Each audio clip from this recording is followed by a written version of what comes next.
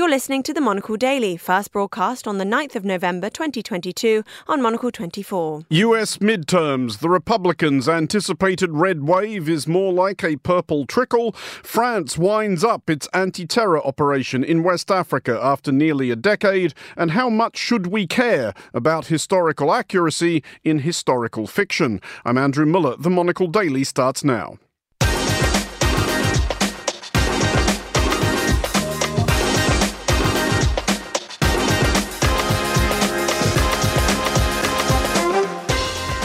Hello and welcome to the Monocle Daily, coming to you from our studios here at Midori House in London. I'm Andrew Muller. My guests Terry Stiastny and Lou Lukens will discuss all the day's big stories. We'll have the latest on the midterms from Chris Cermak in Pennsylvania, and we'll remember the life and music of the great Brazilian singer Gal Costa. Stay tuned, all that and more coming up right here on the Monocle Daily.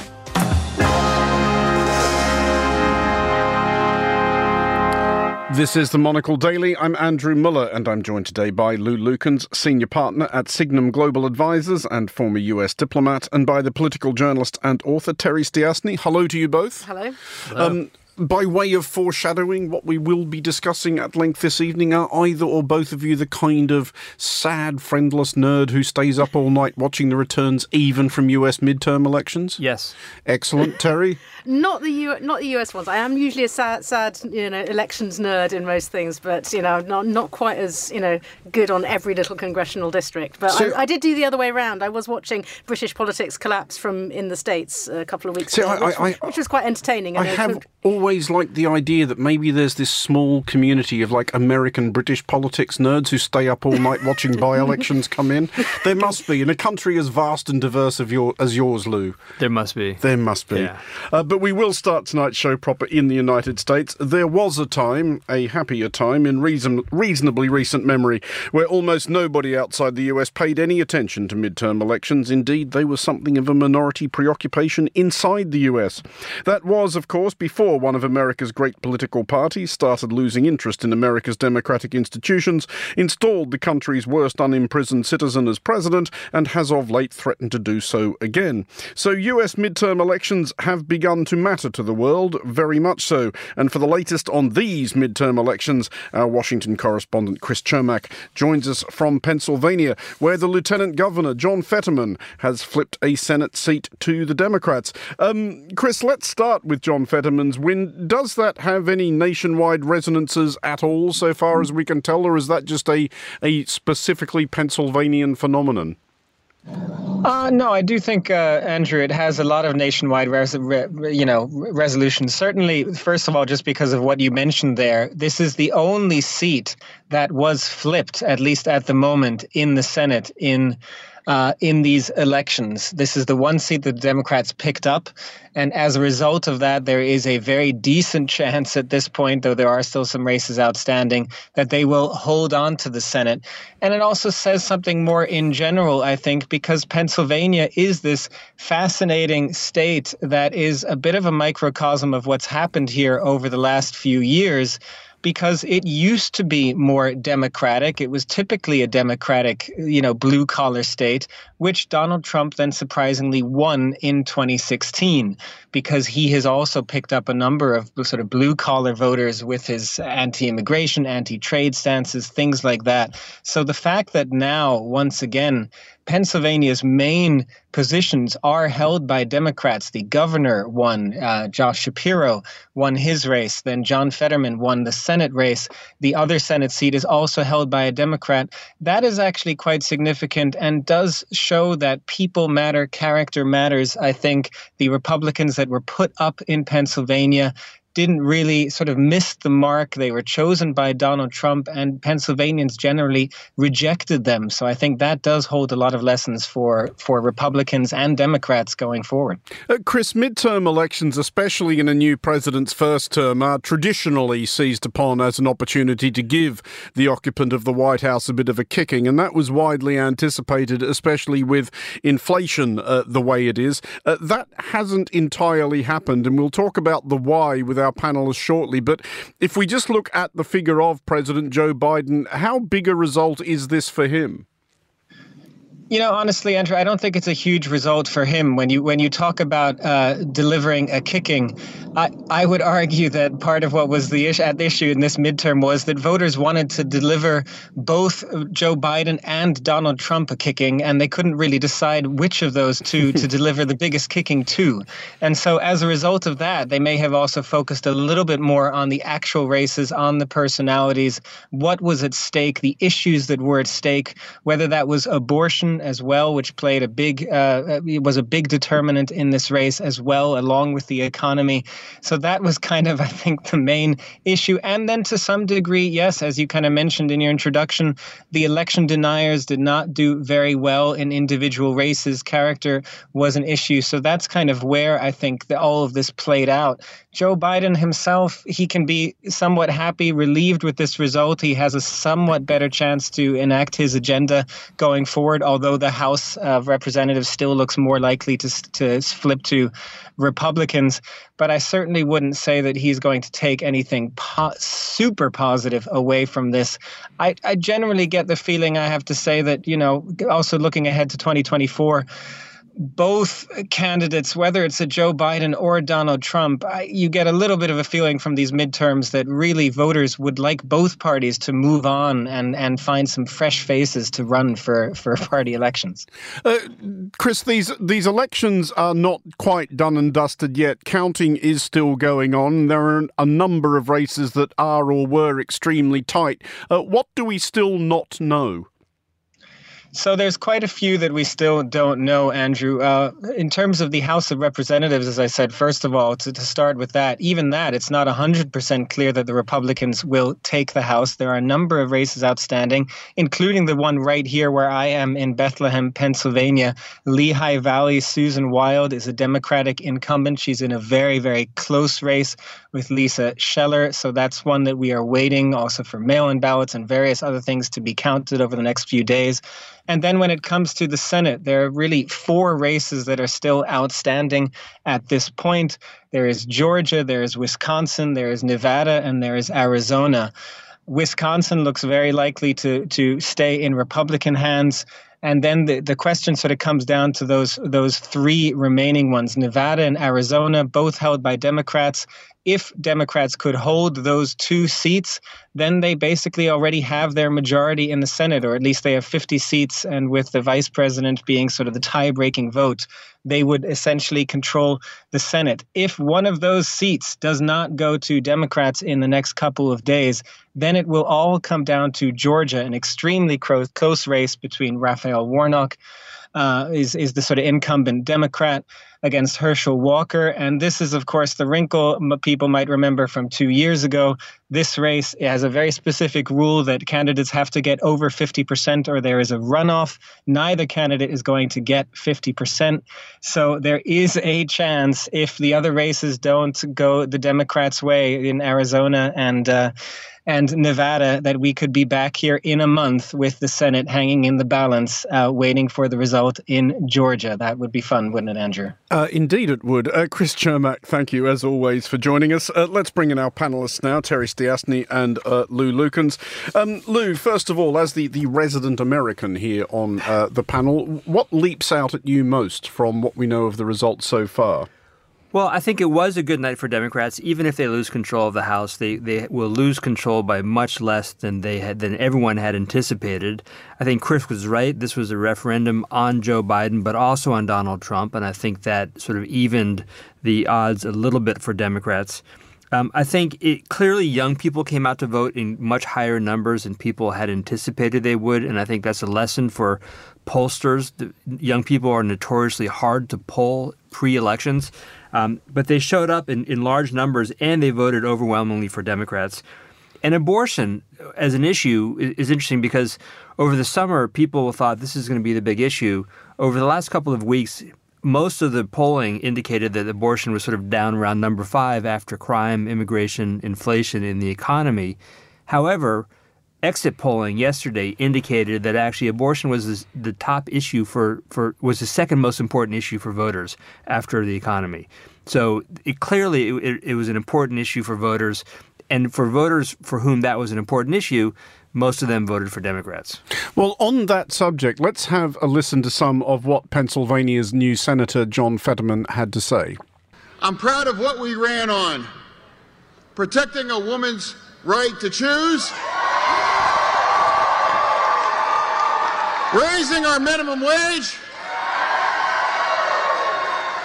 fighting the union way of life. Healthcare is a fundamental human right.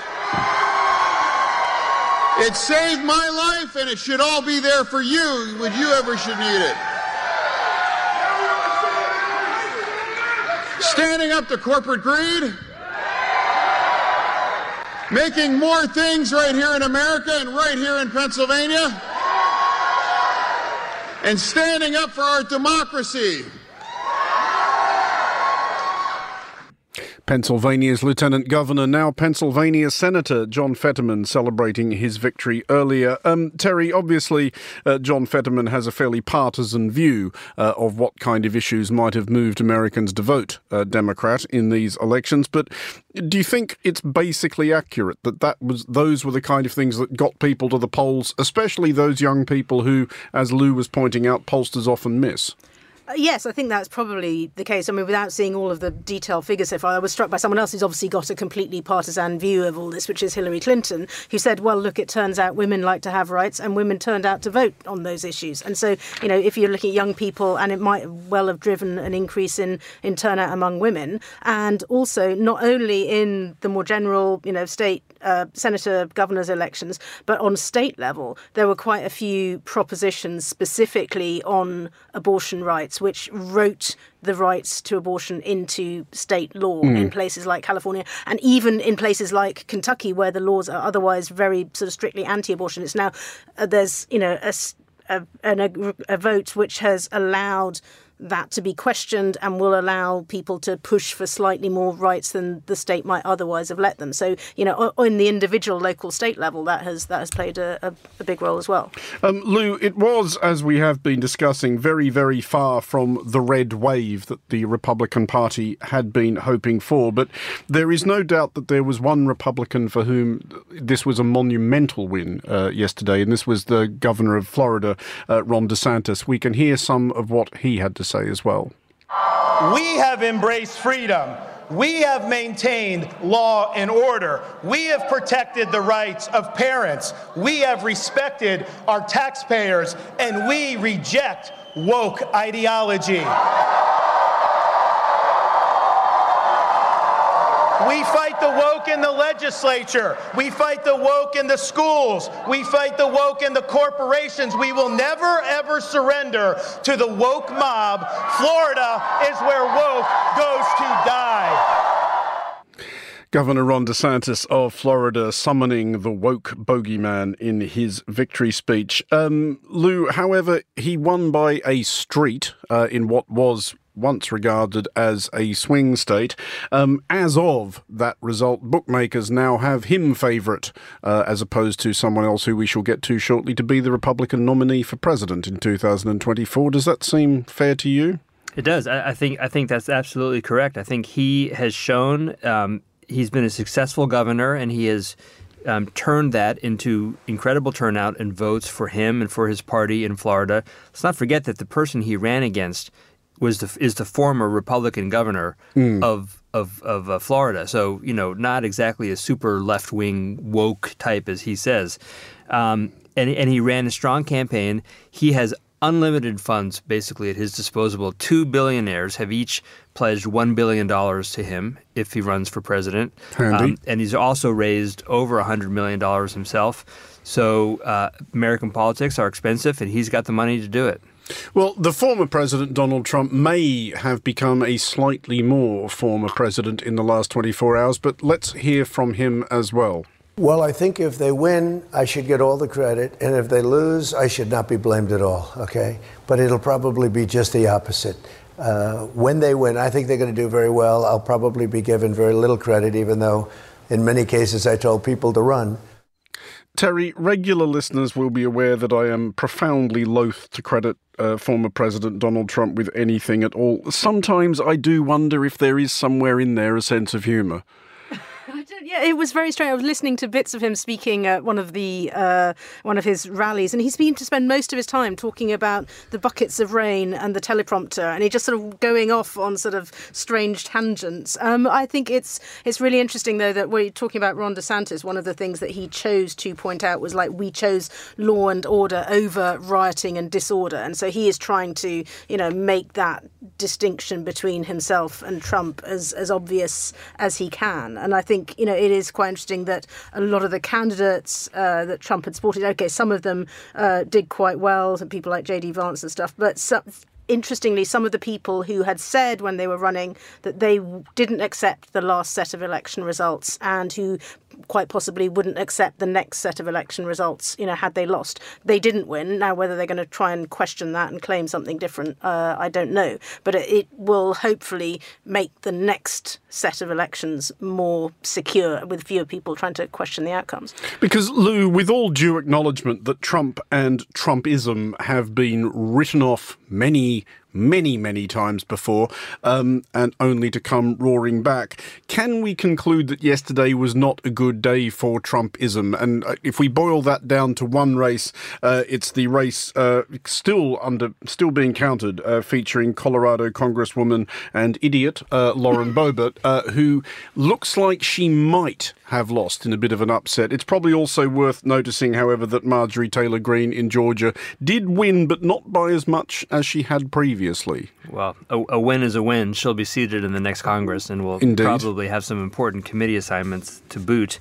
Look, I think Trumpism you're right, it's been written off before. Donald Trump clearly was planning, as of this time yesterday, to announce his run for the next presidential race next Tuesday. He's getting a lot of pressure from people saying now's not the right time, you're weakened.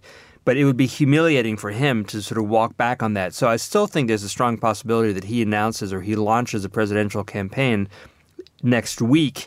But it'll be a weakened campaign because his candidates didn't do as well and because Ron DeSantis did so well.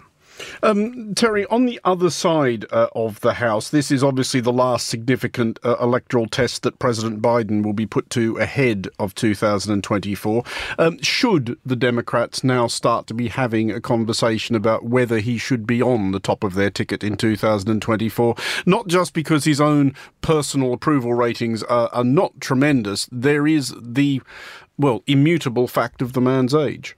Yes, I think it's a conversation that they need to have. It's obviously made slightly more difficult by this good set of results. But I suppose what you would have to try to do is try to convince Joe Biden and people around him that, look, you've done tremendously well. You won the most difficult and really highly contested election. You've done a fantastic job. Thank you very much. Maybe it's time to move on. But sometimes these things get overtaken by events, by health, by, things that you can't predict. But the question is who is able to go to him and try to persuade him that maybe that would be a thing to do for someone who's not far off 80.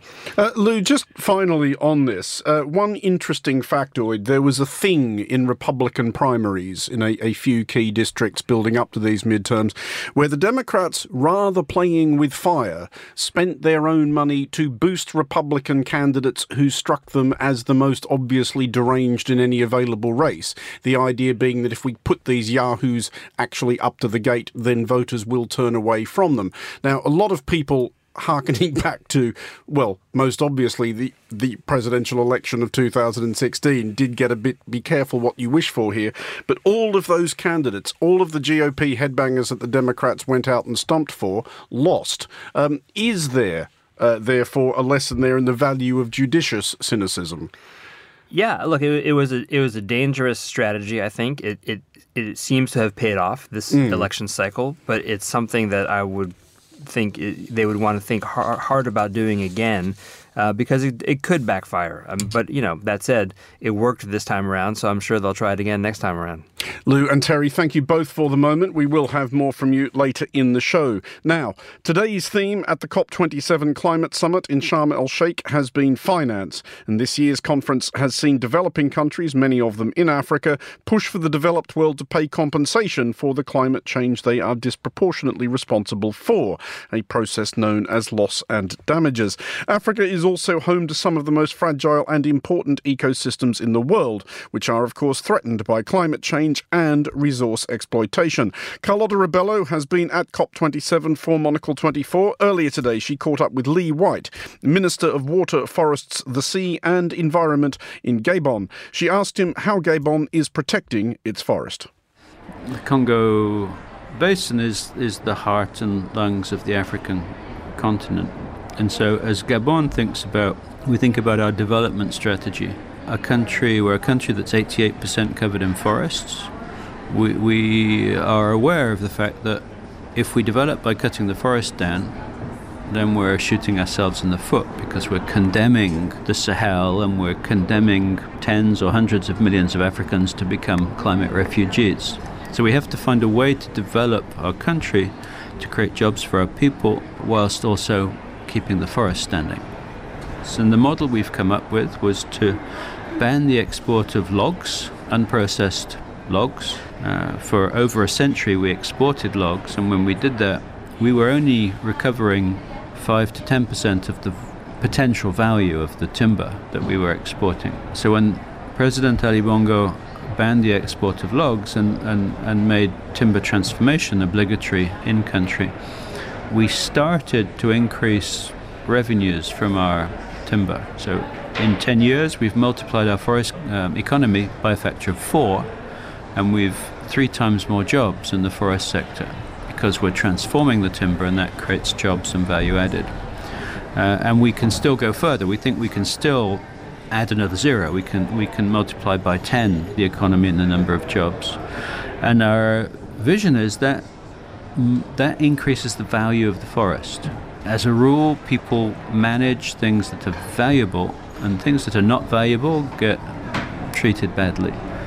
And so we think that in the long term, if forests are going to be viable in Gabon, they have to be thought of as a precious commodity by the Gabonese people. And if we have hundreds of thousands of people whose jobs rely on sustainable forest management, if we can increase the contribution of forestry to the economy such that the ministers of economy and budget think of the forest sector as a precious sector, then we have a much better hope of preserving the forest. So we're exploiting our forest to save the forest, exploiting it sustainably to save the forest.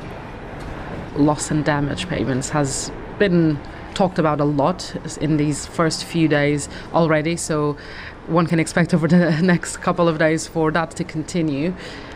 What's your assessment of where nations are standing on that? Do you think it will be possible to find an agreement by the end of COP27, or are these more wealthier nations trying to move the conversation elsewhere, I guess? Just the way these negotiations work, where we're trying to find consensus across almost 200 countries, it takes time. And so when you look at the schedule of the negotiations, we're not planning to conclude the work on loss and damage here in Egypt. There's meant to be a conclusion next year in Dubai. So we won't conclude the work on loss and damage here in Egypt.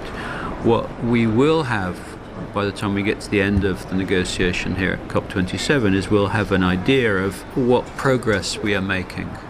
And I think it sounds like there's a very severe threat that we won't make much progress. And so what I'm hearing from the negotiators is if there's going to be a clash here between developed and developing nations, it's going to be on loss and damage, because our impression is the small gains we made in Glasgow, because we didn't get everything we wanted, but we did for the very first time ever get loss and damage onto the official agenda of the COP. So that was an achievement.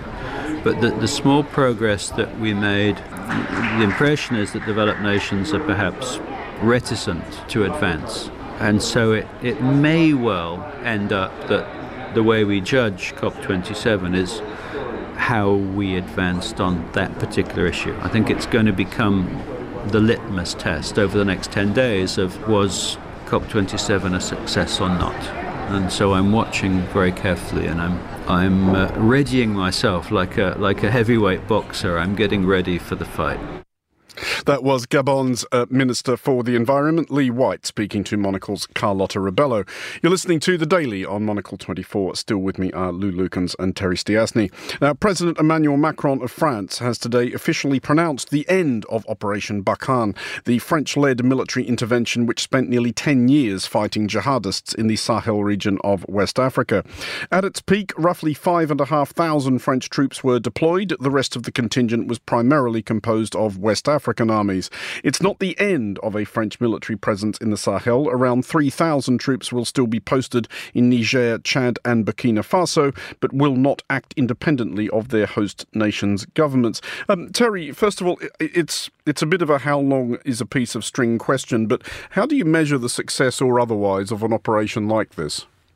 It's obviously very difficult because you can't know what would have happened had the French troops not been there and how much worse the situation might have been. You know, France obviously thought that it was hugely important. They thought that they were trying to prevent the spread of terrorism, not only in Africa, but obviously concerned about the effect that instability in all of these countries was going to have on France and on the rest of Europe as well. Obviously, there was increasing concern within France about the number of troops who had been killed, and this became difficult to kind of sustain. But they seem to be pulling out of this without having quite yet developed a new strategy. I mean, Macron was talking about having a strategy finalised within the next 6 months, which seems to be, he'd announced that he was going to do this a while ago, and it seems to be a bit strange to not quite have decided what your next level of your strategy is going to be. But I think that the concern will be what happens, if the countries don't want you there anymore, you can't obviously stay as well. But what happens in the absence of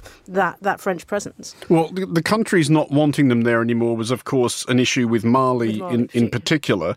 But Lou, Terry there raises a point which I think often gets overlooked when people discuss the rights or wrongs of interventions of this sort, which is that there are consequences to doing nothing. There is an outcome when you decide not to intervene. You served, among other postings, as a US ambassador in West Africa. What would have been, or what plausibly would have been, the consequence if France had decided not to do this? Well, as Terry said, it's almost impossible to measure, but there is the very real possibility that without those troops and without the operations that they were carrying out, that there would have been successful terror attacks in Europe, in France. It's sort of hard to prove a negative, so it's hard to say exactly what the positive ramifications of the intervention were. But of course, that's a possibility, and that's why Western troops tend to intervene in these kinds of countries in anti-terror operations, is to prevent the terrorists from carrying out operations on Western soil. Terry, it's the journalistic disease, or one of them, to perceive trends in what may well be happenstance. But this obviously comes a little over a year after the United States withdrawal from Afghanistan. Is it fair to say that we are perhaps seeing a dwindling in the general appetite for interventions of this sort? Yes, and I think that's been happening, over certainly at least the last, 10 years or so. And there is a reluctance to go certainly beyond the borders of Europe. Obviously, the question of, it's Ukraine in particular, I think, has focused European minds a bit closer to home in terms of worrying about what's actually happening on the borders of Europe. But I think, after Iraq, after Afghanistan, there is a great reluctance to do international interventions, even in the cases where that might possibly be helpful. We tend to forget about the shorter and arguably more successful kinds of humanitarian interventions. But I mean, as I was saying before, I think, the danger is what comes into the gap that France has left. And in particular, one of the risks is that there are Russian-backed mercenaries, that there are protests against France in Burkina Faso with anti-French protesters who have started waving Russian flags. Now, whether that's actually because they support Russia or because they just wanted to wind the French up, I'm not, 100% sure. But, there is a danger because, if you don't intervene, there are going to be other people who will quite happily do that. Lou, this is where the host cunningly, if not cleverly, yokes together the West Africa and Afghanistan scenarios and indeed stirs in that sort of theme of the counterfactual. Because I have often wondered if Operation Barkhane looks like a model for maybe something the United States could have done in Afghanistan, i.e. intervene with a much lighter footprint, don't go in with any grandiose ideas of turning this place into a liberal democracy, just send a military presence there that deals with and deters the jihadist elements, and as far as possible, let the locals govern themselves. Yeah, look, I mean, the ideal situation is actually what happened in Senegal when I was ambassador there, which is a quite robust U.S. presence, but training local troops. So the U.S. were not carrying out operations there, but they were training Senegalese military and Marines on how to do the operations themselves. And it was a very successful program. And I think when you cross the line from training local troops to carrying out independent operations as foreigners on another soil, that's where you start alienating the local inhabitants. You start running into political and social and cultural problems. Because I was in Bamako in Mali about 2014, I think, and at that point the French presence was still genuinely very popular. Yeah, but you stay too long, you operate too independently, people have a hard time seeing the benefit to them, and that's when the population starts to get unhappy with you. Well, moving along to something entirely different on today's show. In light of the events of the last 12 months, perhaps I have more to reflect on than most. The royal family is in genuine crisis.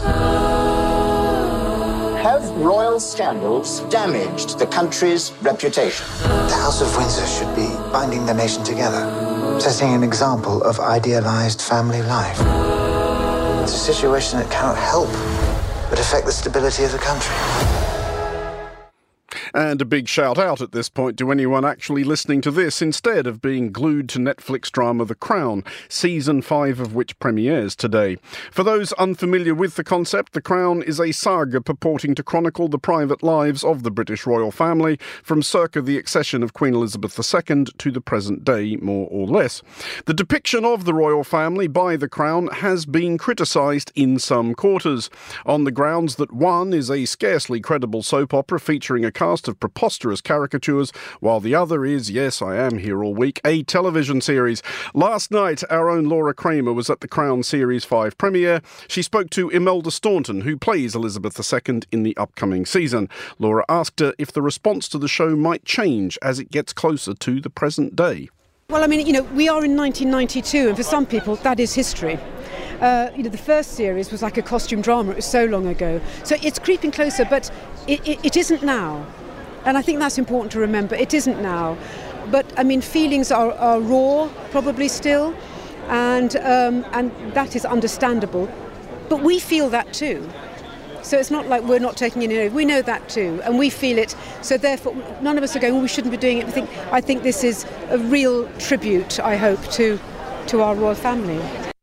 Imelda Staunton, who plays Elizabeth II in Season 5 of The Crown. Terry, if you weren't here right now, would you be watching this? I would if I could sort of get to the television over the kind of wildly rolling eyeballs of the rest of my family. I'm not watching this. But I just refuse to believe that 1992 is 30 years ago, because it's not. I mean, I think the thing about The Crown that I find is that now it's come into the era that I remember, that I remember living through. I'm much more sceptical, because you sort of look at it and go, no, that's not how I remember it happening. Whereas, the bits of the coronation, I was like, yeah, of course that's how it happened, because it's much, much longer ago and I don't remember it. All sort of great stories about Princess Margaret and all of that. So, yeah, the closer it gets to your own memories of what you perceived happened at the time, the harder it is to do that. Sort of, it's all, it's a lovely story. We will come to the question of its historical accuracy shortly, but Lou, you sit here as a representative of a people who threw a whole, thing to cease being dictated to by these people. Have you been watching The Crown? I watched the first 2 seasons. I haven't watched the last couple, and I have not been watching the new one. Why did you zone out of it? You know what? It was interesting, but there are sort of more compelling things to watch when I had the time. Was the episode about the fog? There is one episode where nothing happens except London is really foggy. I think that might have been when I decided enough is enough. But I will say I am interested in watching the new one for exactly the reason that Terry said, because it is sort of contemporary to our memories, and that'll make it quite interesting, I think. Well, at which point, Terry, I am rather reminded of that maxim of newspapers often attributed to Claude Coburn, that people believe everything they read in the newspaper apart from the one story they actually know something about, which they know is total rubbish. I just want to go back to that thing that you were talking about how it jars with your recollections of what actually happened, because it does open up the genuinely interesting question of what you do owe the truth when you are constructing a historical fiction. And historical fiction, I'm a massive sucker for as a genre. It's a great way of telling stories and imparting lessons, but how far, to what extent should you keep it within the boundaries of what actually happened? Well, the thing with the royal family is there's what actually happened, which we don't necessarily know, and there's what we think happened. There's the stories that we were told, and there's the stories that we read in the newspapers, which obviously, they were trying to create an image. In the 90s is when it all starts to fall apart quite badly. So, there's a whole sort of disjunction there. But a historical fiction, there is, obviously you have to sometimes tweak the history to make a better story.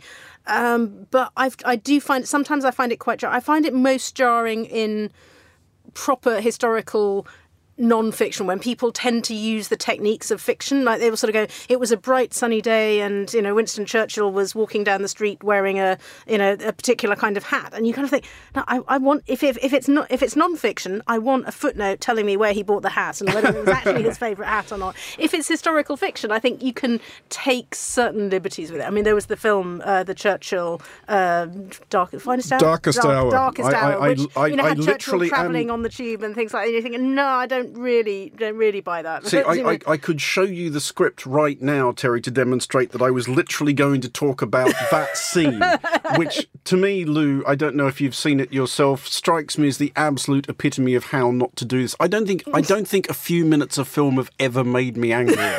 There is a scene in which Winston Churchill is wandering the streets of London, his conscience struggled by how much he can ask from his fellow Britons in this great struggle against Nazi tyranny, and is he putting them all through far too much, asking too much, etc., etc.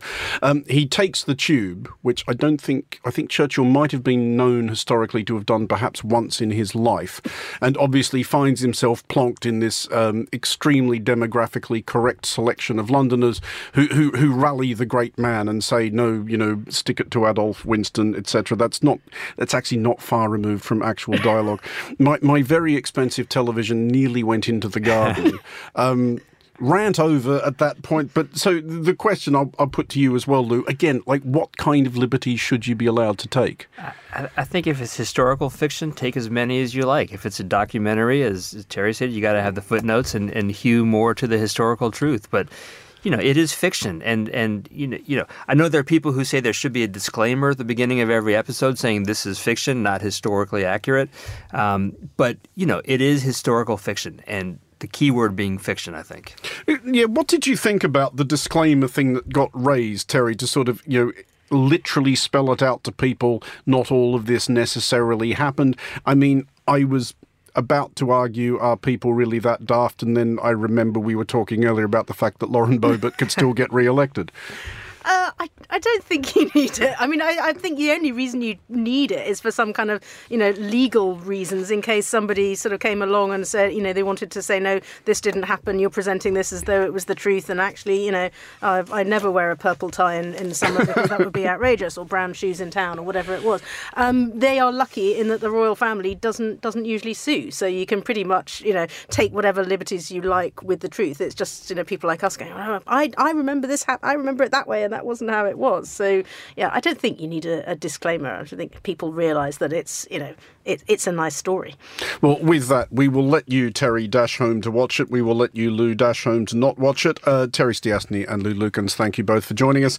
Finally, on today's show, one of the biggest names in Brazilian music died today at the age of 77. The legendary Gal Costa was a founding member of the counterculture Tropicalia movement, in Brazil, and was still very much active, touring and releasing new albums. Monocle's Brazilians Fernando Augusto Pacheco and Carolina Abbott Galvão now reflect on Costa's life.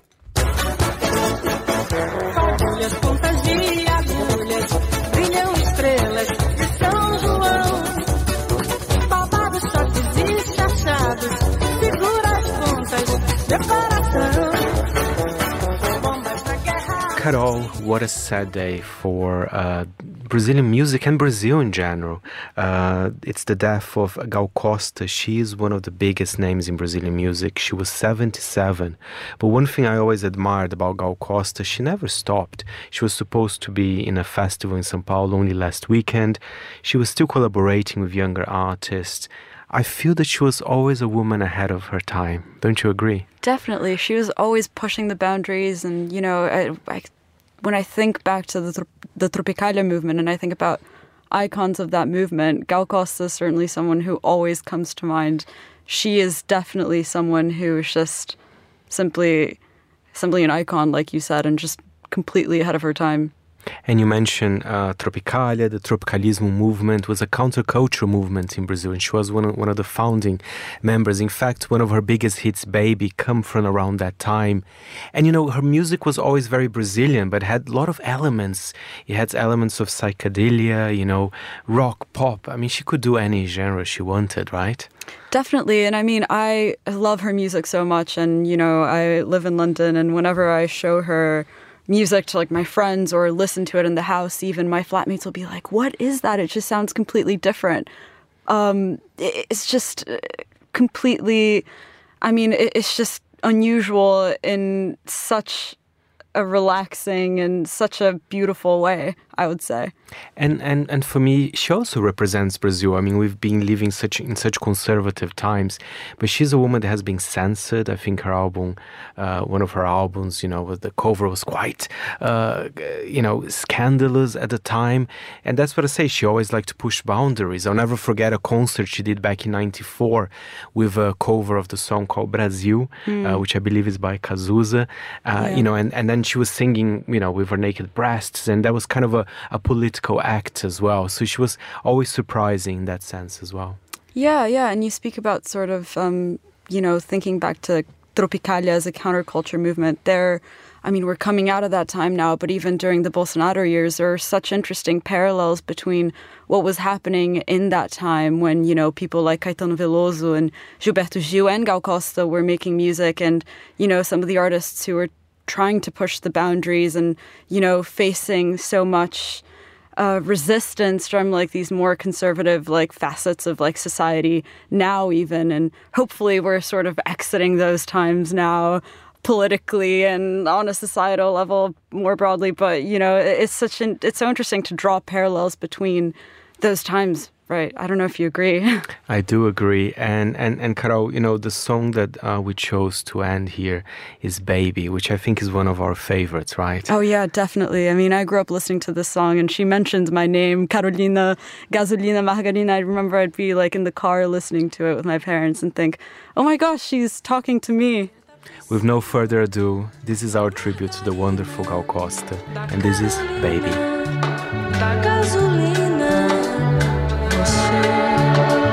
Precisa saber de mim, baby, baby. Eu sei que é assim, baby, baby. Eu sei que é assim. Você precisa tomar. That was the late Gal Costa, and that is all for this edition of the Monocle Daily. Thanks to our panellists today, Lou Lukens and Terry Stiasny, and also to Chris Chermak for joining us at the top of the show. Today's show was produced by Lillian Fawcett and researched by Emily Sands. Our sound engineer was Tamsin Howard, with editing assistance from Adam Heaton. I'm Andrew Muller here in London. The Daily returns at the same time tomorrow. Thanks for listening.